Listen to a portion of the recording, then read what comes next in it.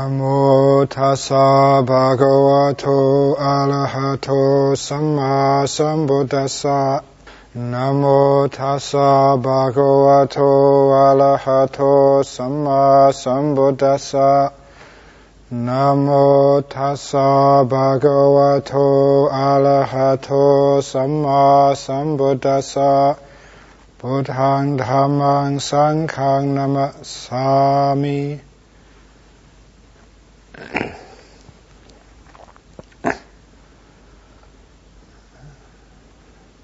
With all of the work and business which I have to do, I'm just stopping for a short while being 3 months, just stopping just to come in here and to perform the ceremony of entering the rains, just stopping to recall the meaning and the heart of this monastic life.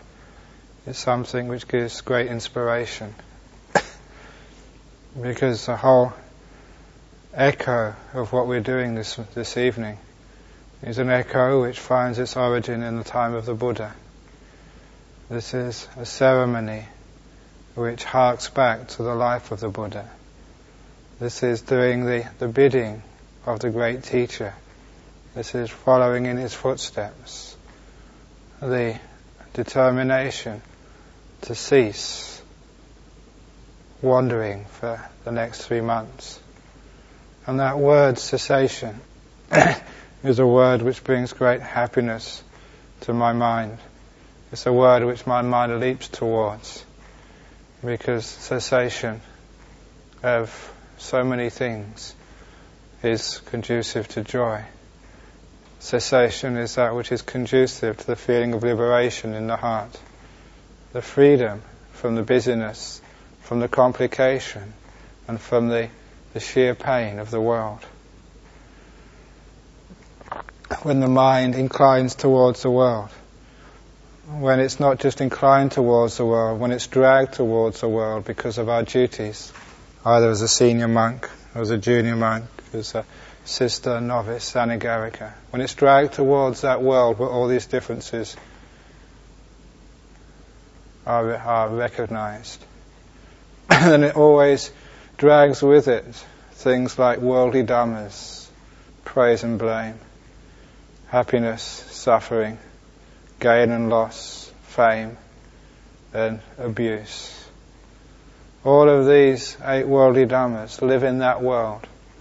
And in that world, you cannot avoid those worldly dhammas. In that world, there's always going to be some suffering. You can never find satisfaction in that world. It is a world which, having played around in that place for long enough, if you think that that's all there is, then you'll get frustrated, disillusioned, and depressed. And sometimes people in the world experience that frustration, disillusionment, depression, and wish to even take their life. Instead of wishing them to take their life, that's not the right way. Instead, take your mind. Take the defilements, so destroy those rather than the life force. Because it's the defilements which are causing the problems. The desire for things which will never give you satisfaction. The anger, the ill will towards that or those people who you think stand in your way. And the deep-seated delusion of a self. And the self which imagines that such happiness and satisfaction can be found in such a barren desert which we call the world. It's a barren desert because it does have no life-giving happiness. It's a desert because it's empty, parched, empty of freedom, and parched from rest, from a place where you can lay down without being irritated by the searing heat of the sun. This world is a barren place. And anyone who has any inclination or insight towards the Dhamma will look upon the beautiful, amazing Dhamma of the Buddha as an oasis in that desert. It's a place which you get pushed out of by the contingencies of running a monastery, for having a body, having to go to doctors, dentists, having to do visas, having to protect the sasana. All of that pushes you out of this beautiful oasis of cool, restful, delicious Dhamma. But this is a time above all where we say goodbye to that desert, where even I can be irresponsible and not give a care to the teaching of lay people and to the duties of the city centre, where I can even let go of a lot of my duties to other monks and people in this monastery, where you can just sit alone in your hut, sit alone as I did as a young monk, just alone without any duties and responsibilities, alone and free from any irritations or anger or desires or busyness caused by the friction of living with another monk. I was reminiscing today to the visitors after the meal about one of the most delicious rains retreats I had in my 6th year as a monk, which was in a monastery in the north of Thailand, where there was a deep cave in a valley up in the mountains, where I would see a car once every week for about 5 minutes if I bothered to look. The rest of the day, the rest of the week, there was no vehicles to be seen at all. I would only see people for about 15 minutes every day when I went over the ridge to the village on the other side to collect my alms food. They were northern Thais who were very happy just to feed you and didn't want anything else. They would come on the nights of one pra, of the moon days, and stay the night. But other than that, for most of the days of the week, for all that 3 months, for 23.5 hours every day, I was alone in this well set up monastery. To me that solitude was bliss. To me that solitude, which meant that I had no duties, nothing to say to another human being, no business created by the proximity of another. It was so freeing. And even now, as I remember those days, my mind leaps to the solitude which that created. These days I find myself as a busy abbot in a big monastery. But still, I know that type of monastery which I spent my 6 rains is still to be found here in Bodhinyana. That cave where I used to spend many happy hours meditating exists right inside my mind. The cave of the heart.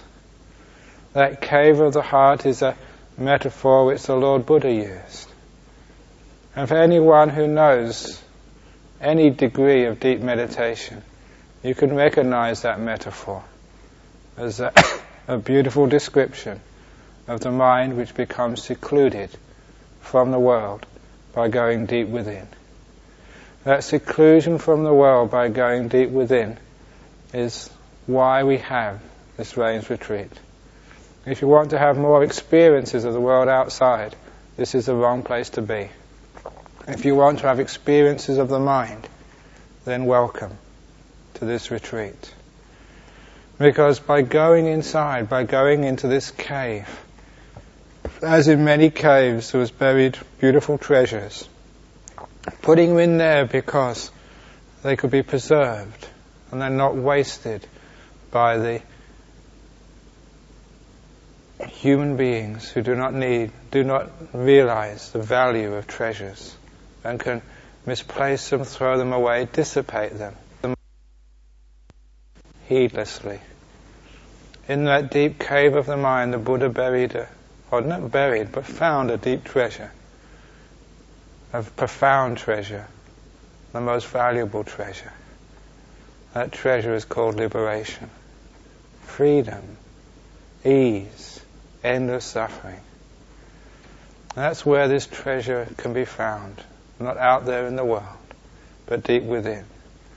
And so we have built all these facilities. We've created all this support. We have established these traditions.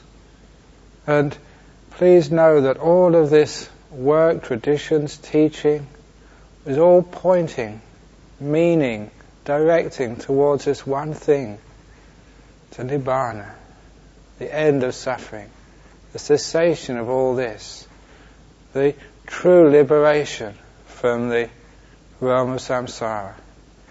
This whole monastery has just that one aim, that one peak. And I struggle very hard to try and keep this monastery aimed. It's like being a captain of a ship, so trying to hold the rudder against many different currents and very strong winds, which is always trying to blow this monastery off course.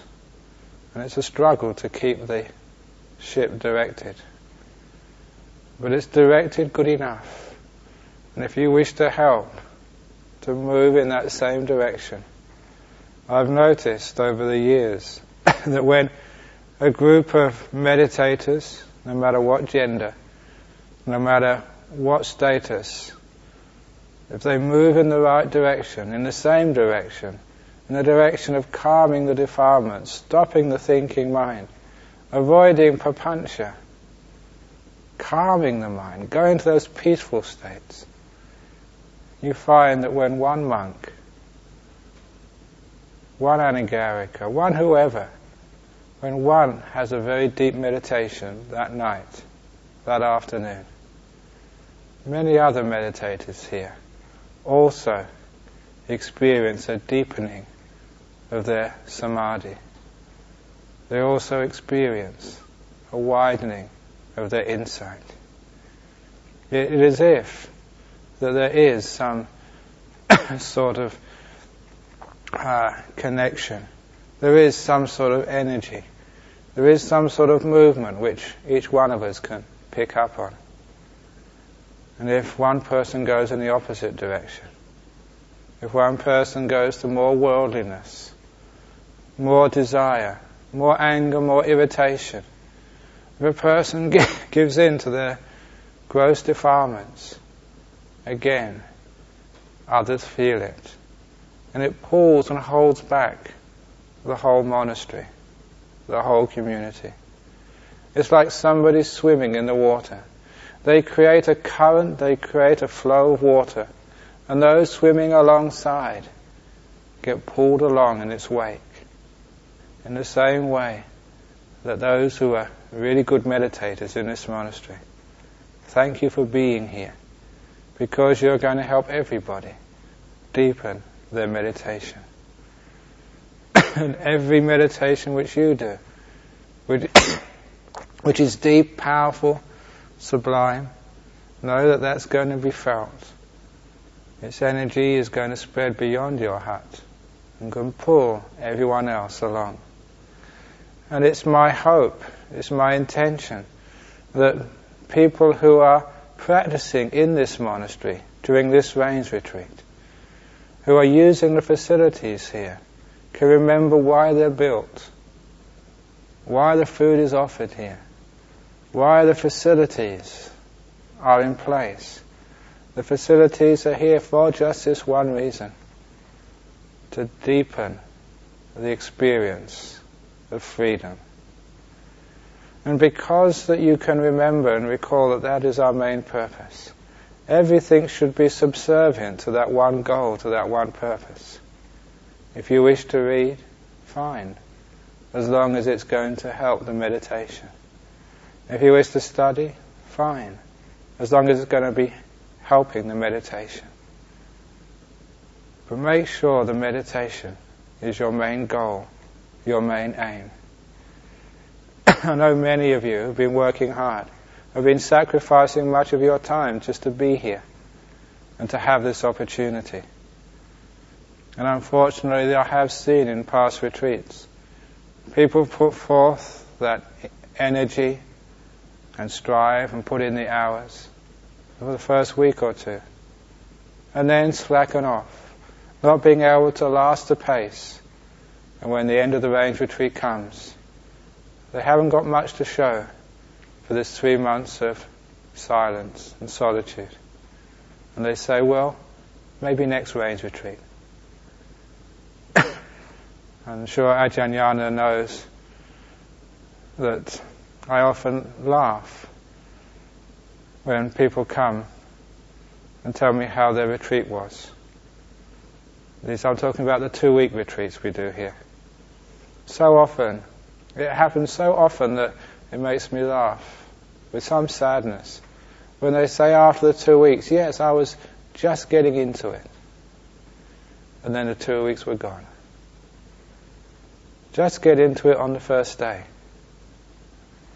And then the second and third and fourth, fifth days will be beautiful. Don't wait till the end of the range retreat to start. Don't wait till the next range retreat to start. Now is the only time you have. Be diligent. And every time you experience, as you will do, any degree of peace in your meditation, spend time to loiter in that silence, in that peacefulness, in that happiness, in that joy.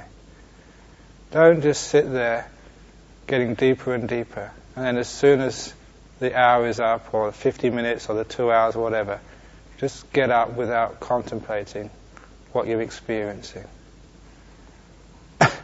By contemplating what you're experiencing, I'm basically saying to condition yourself to notice, to appreciate, and to incline towards the beautiful peace, contentment, and freedom of samadhi. See if you can learn to be attached to that samadhi. I guarantee it's much better to be attached to the blisses of samadhi than it is to be attached to your thinking mind, to your tea, coffee, to your food, to your books, or whatever else which you spend a lot of time wasting. See if you can be attached to the silence of the mind. And you attach to the silence of the mind by conditioning your mind to recognize these states as delightful, enjoyable, far more superior than anything which thought can describe to you. Far more enjoyable than anything which the world can offer to you in activity through the senses. Just getting a taste of those beautiful freedoms of the mind is all you really need. Because that's going to inform you that there is a greater peace, a greater happiness, a joy which surpasses the world. Basically, theory and ideas are never good enough. Just through theories and ideas, people argue about what the Buddha really meant. What's the Vinaya and what's not the Vinaya? What's Dhamma, what's not Dhamma? Is jhana necessary for stream winning, or is it not necessary for stream winning? Basically, I'm only listening to someone who's attained to be a stream winner or has got jhana. Perhaps they might know, and their words and ideas on that question have a bit more meaning. Experience is so much more important than thoughts and theories.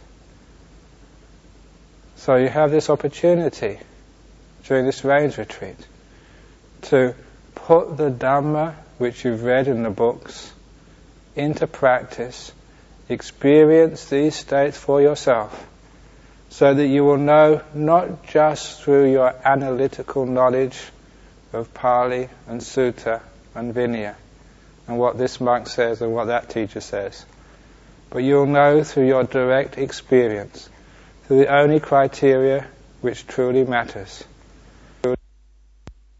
through experience which is interpreted in the framework of the Buddha's teachings. When you experience these states, it's as if the teachings in the suttas and the Vinayas become incandescent. I won't say they just glow, they become brilliant. They become so bright. Only then can you truly understand those teachings. You can truly appreciate their depth, their profundity, their accuracy, their truth. But not before. It's a common idea that to be a stream winner, all you need to do is to understand the Four Noble Truths. Right view. But how many people know those Four Noble Truths, can recite them and understand them, but aren't stream winners? Who cannot say to another monk that I am a Sotapanna. Because for a monk, saying that when they're not absolutely sure is going to create so much doubt in their mind that they're close to the disrobing offence of parajika. And they don't say that unless they have absolute surety. And so, at least with monks, they don't just go around saying these things lightly. Apparently in the world that anyone says these things.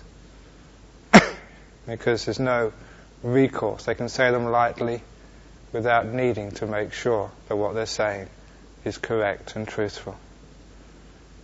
But the point I'm making is that the experience of this Dhamma, the experience which is described by the Buddha, is what is important. The simile which I've mentioned before is like the guidebook to Paris. I like this simile because actually I've never been to Paris. But I know that there's something there called the Arc de Triomphe and Notre Dame and the Eiffel Tower. But that's all I know. Theory. I don't know as much about Paris, nowhere near as much about Paris, as someone who's been there, who spent many months there, who's wandered around the place and actually felt and smelled that city. In the same way, you cannot know about these deep states of meditation, these powerful insights, just through the guidebooks. You do need that experience. You do need to smell and taste and feel jhanas, as it were. I mentioned the five senses are completely gone in that state. This is just a metaphor. You do need to understand these maggapalas through experience. So you have all the framework there. But don't think you can get further by just analysing the framework. Go to some experience. To be able to, in this moment, let go of the defilements. Let go of the five hindrances. In this moment, make the mind peaceful, clear, calm, and see what it's like. See if you can get to that Dhamma which is beyond thought, which is beyond words, beyond ideas. Get to that place which the words are trying to point towards. That's where you're supposed to be going. That's the purpose of words. Not just to correct the spelling, but to see where these things are pointing to. And these words of the Buddha are pointing to a very beautiful place. I mention it's a beautiful place because if Nibbana was not the ultimate happiness, then no one would be able to reach it. Because Nibbana is the ultimate happiness. Because the insights which liberate you from suffering. Because the jhanas are ecstasies. Because of those things, they become possible for the human mind to enter. Follow a path of increasing happiness. You will not be able to will yourself into these states. The will is a function of the ego, the illusion of self. That will, which is coming from that illusion, will never be able to take you to this goal. Instead, use the inclination of the mind to seek freedom, to seek contentment, to seek happiness. To test out in your meditation, in your life as a monastic, to test out the times when you felt the most comfort, freedom, contentment, profundity, bliss. And go there again. And next time go deeper. As you go deeper, to feel what that state is like. To test its profundity, its depth, its measure of bliss. And ask why.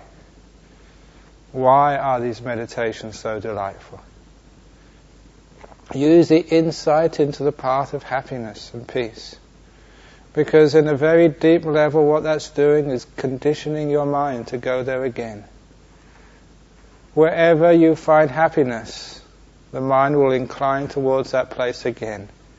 You're replacing will, a decision based on thoughts and fancies and ideas and proliferations, because that's usually what controls your mind. That's what makes you do these things. Follow those trains of thoughts. Write those letters. Instead of using that, see if you can be motivated. The mind can be directed and run by the inclination to the liberated states of mind. Each one of you here has meditated enough to have some sort of taste of liberation. Even if it's only a small liberation from the course of defilements, even that always has this beautiful freedom as its essence, as its flavour. Even though that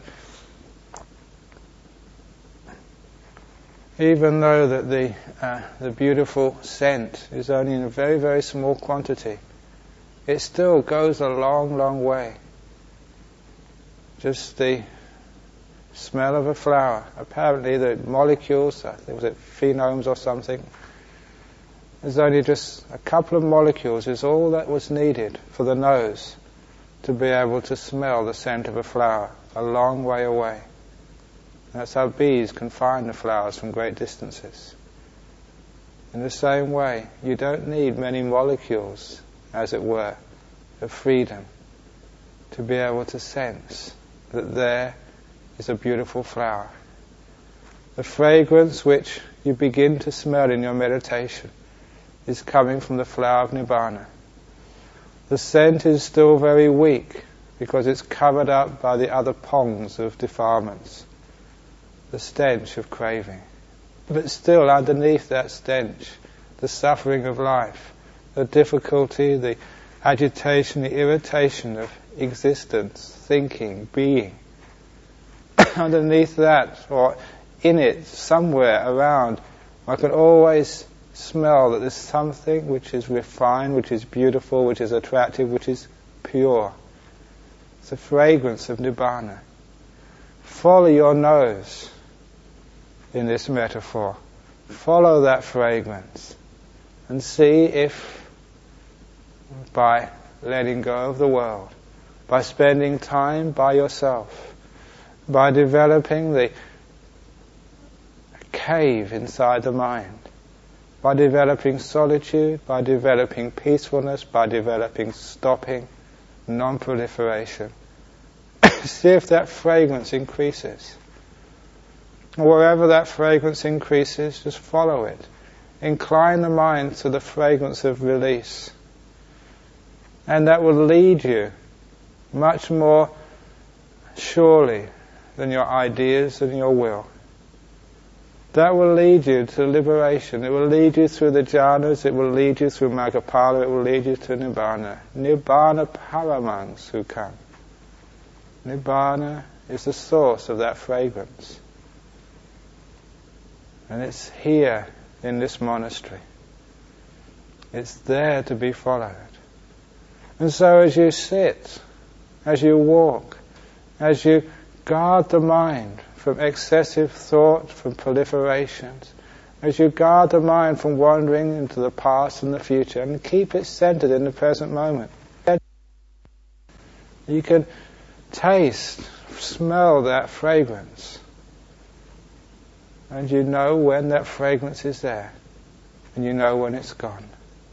When you're angry, when you're irritated, when you're upset at somebody or something, when you're tired, when you're lazy, when the craving is there very strong to do something else, go somewhere else, be something else, when that craving is taking you away from your center, and you know that fragrance is absent. It's not there. There's nothing which is inspiring, which is warming the mind. There's nothing which is comforting the heart. You feel lost, you feel hungry. There's nothing there. No, it's because the defilements have taken you in the opposite direction, away from the fragrance of Nibbana. Every time you sit on your cushion and close your eyes, smell that fragrance and go towards it. Allow the mind to follow it. The fragrance of Nibbana, the fragrance of renunciation, the fragrance of letting go, the fragrance of not following the self, but seeing that that is just a phantom covering something just so much more beautiful. Follow that which is more beautiful, the source of the scent. And that will always lead you to the increasing fragrance, the increasing happiness, the increasing piti sukha, the increasing equanimity, the increasing liberation and freedom, which is our goal. The Buddha said this is a gradual path, just like the sea gets deeper and deeper gradually. The fragrance gets deeper and more profound, more all-embracing, the further you go. It's as if you can get so far, then the fragrance becomes so strong that it pulls you to Nibbana. It pulls you irresistibly into itself, into cessation, into liberation. It's just getting that first few miles along the path, that first short distance, until the nose can really smell that there's something beautiful there, something wonderful, something you've been searching for, meaning of life, the liberation of the heart, whatever you wish to call it. But that something is recognized by some sense or whatever. And that is what is to be followed. That is what is to be indulged in. That is what will give you the happiness of this retreat. And if you follow that, notice it, recognize it, follow it, I will guarantee it will grow and grow and grow.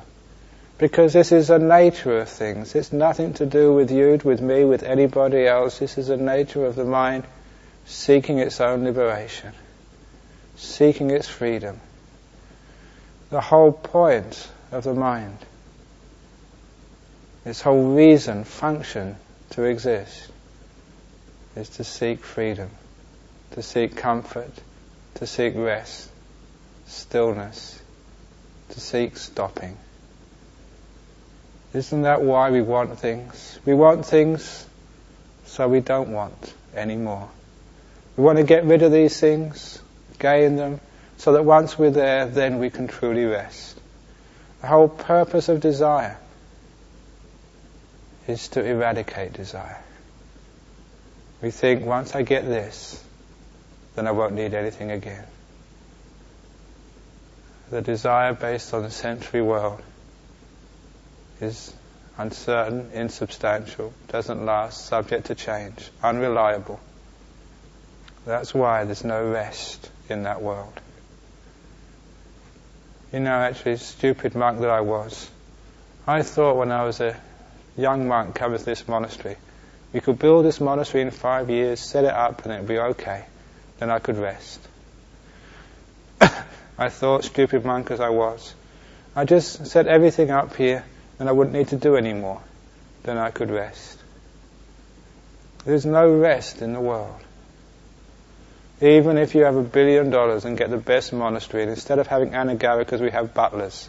A butler for every monk, a butler even for the novice, for the nun, for the anagarikas, even for the people who just come here for 3 months, even for 1 month. Nicholas, we have a butler paid for by the Buddhist Society of Western Australia to bring the food you like. You have a room service button in your kuti in your room, and just press for the butler, and he will come and give you whatever you want, and even give you a foot massage 3 times a day, and a newspaper after your meditation. Whatever it is, no matter how much that you do to make this monastery comfortable. A toilet in each hut, a jacuzzi in the back, electricity, hot and cold running water. It will never be finished. There will always be something more, something else. There's just no rest in that world. You see some monasteries where they pump so much money into making the monastery just so perfect. It's never good enough. Never can be good enough. The world is of its nature unsatisfying, irritating, always giving more business, not less. You never actually get things done in this monastery. You just make more work. In the mind, you can get things done. You can make less work. Inside, not outside. This monastery will always be incomplete. There'll always be work on my desk, and on other people's desks as well. Never will my desk be empty. The desk outside, that is. But the desk inside, very easy to make it empty. I empty it of everything which has happened. From a moment ago, right to the time I was born, previous lives, a lot. Empty. I empty it of all ideas, proliferations, expectations, anticipation, all fantasies about the future, because all future things are just fantasies, that's all. Haven't got a clue what will happen tomorrow. Haven't got a clue what I'm going to say in the next moment in this talk. It's just coming out by itself. All of this you let go of. And when you liberate yourself in the present moment, you get that fragrance of Nibbana. That's why the present moment calls you. Leads inwards. Ehi passiko. Come in, said the present moment. It's very inviting and very beautiful in there. Come in, says silence. Ehi passiko. Ehi bhikkhu. Ehi samanera. Ehi Siladhara, Ehi anagarika. Come in, shouts silence. Come in, shouts jhanas. Come in, shouts Maggapala. If you follow that fragrance, it will lead you inwards. It will lead you inwards to the emptiness of the mind, to the oasis in the desert, to the flower of Nibbana, the ultimate happiness. Just the beautiful triple gem of the Buddha, the gem, the valuable jewel, that which is the only thing of true worth in this world. What else is worth anything in this world? What else can ever give you happiness, can give you peace, can give you freedom, liberation? Isn't that the promise of worldly wealth? That once you have worldly wealth, so the promise goes, you can be happy, you can be free, you can do whatever you want, you're not confined. But the worldly wealth just confines you. It's a burden. It's like many chains you have to carry around with you. Many duties and responsibilities come with worldly wealth. With spiritual wealth comes freedom. The inner space, the inner territory where there's no boundaries at all. That's why the 4 Brahma-viharas, they're called boundless liberations of the mind. That's why I started calling the arupa jhanas not just infinite space, but boundless space. Not infinite consciousness, but boundless consciousness. And I prefer that rendering, because that's much closer to the truth. Like consciousness with no bounds. with no descriptions, binding it, bounding it, keeping it in. Just consciousness, completely unbound, boundless consciousness. We're going beyond bounds, unbinding, untying the mind. This is like the freedom inside, where there are no walls and fences and gates to go through. Just complete emptiness, liberation, freedom from the irritation and oppression of thoughts. That's what thoughts are and ideas are. They oppress you. They always carry with it just the next thing you have to think. They carry a duty and responsibility, which is like one of those reports after a meeting which are given out these days. After you have a report at the meeting, you've got action. Ajahn Brahm has to do this, Venerable Sujata has to do that, someone else has to do something else. All the thoughts are like that. They carry this action which you have to do afterwards. He's wrong. Action, me, I have to tell him. This is not good enough. Action, I've got to sort it out. This is an interesting thought. Action, I've got to write this down. There's all these thoughts, they have actions. It just creates more work, more busyness, less freedom. You're just under the tyrant of doing, the tyrant of business. There's no greater torturer than thinking. I don't know about your thinking. My thinking has got me into a lot of trouble many times. And I thought I was doing well. I thought this was wise, interesting, amazing. It just gets you into trouble. When I don't think, in silence, there's no trouble at all. I never put my foot in my mouth. No one criticizes me. No one praises me. Praise is even worse trouble than criticism, believe you me. Criticism is far safer, but when people start praising you, then you really got to start being worried. Silence in the mind is much better. The silence of freedom from praise and blame. The silence of freedom from all these worldly things. And in that freedom, you have this beautiful fragrance, the taste of liberation. And it's there for you for this 3 months range retreat. It's very easy to do, easy to gain, easy to get to. Have confidence that you can do it. You've come close many times. This time it's going to be it. Just stop. Your biggest problem is thinking. That's why, having seen that in so many meditators over the years, I just developed these basic steps in meditation. Present moment awareness, first of all. Silence.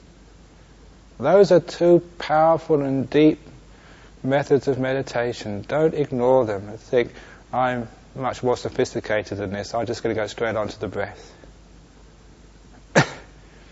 Don't ignore these things. Why is it your meditation isn't as deep as it could be, as it should be, as it has been? No silence, and wandering off into past and future, or into fantasy world. That's why.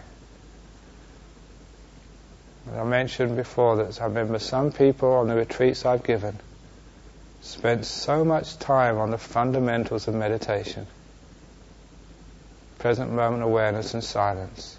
They spent so much time on that before they even started watching the breath. But when they did start to watch the breath, they got very deep meditation very, very quickly. And they soon overtook those meditators who had just ran through the preliminaries and then just gone straight onto the breath. If you're meditating on the breath and you cannot hold that meditation, if it's uncomfortable, if it doesn't lead to bliss, to enjoyable breath, it's because you haven't done the fundamental foundation work. Go back. Present moment awareness. Just stay right here, right now. Silence. Stop this thinking mind. Keep it focused in silent awareness of now. Then bring up the breath. And then when you bring up the breath in silence, focused in the present, the breath is the most delightful thing. It's a sign you have silence. It has a sign you've got present moment awareness. The breath appears to be peaceful, to be joyful, and it's just so easy to follow. Breath going in, breath going out. Happy as a lark, just watching the breath.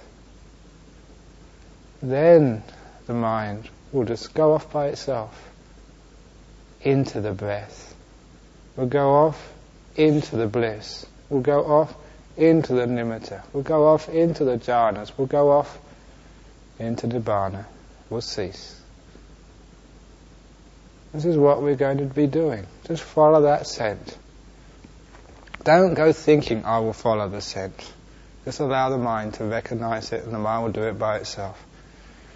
So much of the problem in meditation is people doing it, not allowing it to happen. You controlling rather than allowing the process just to go its own way. Remember, anatta means no self. The problem of the illusion of self is the cause for all craving, aversion, or upadana. The illusion of self is a problem.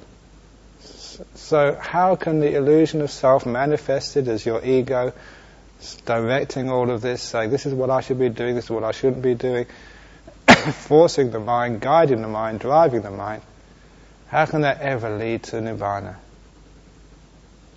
You have to get beyond your illusion, your idea of you, and with it the doing which comes from that illusion. Stop. Cease. And just let the mind follow the scent. When you let go, get out of the way, it's amazing. It's wonderful. So easy. So obvious. The mind just follows its own bliss.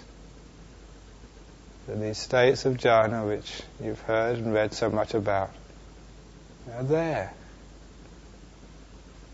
Stream winning, once returning, non-returning. Arahat is just there. Following the footprints of the Buddha. Letting go. So that's a little talk for this beginning of the Rains Retreat. Get in there, allow it to happen, but please don't do it.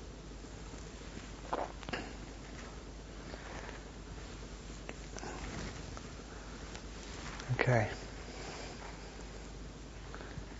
If you don't mind, for once, I'm not going to ask for questions after this talk.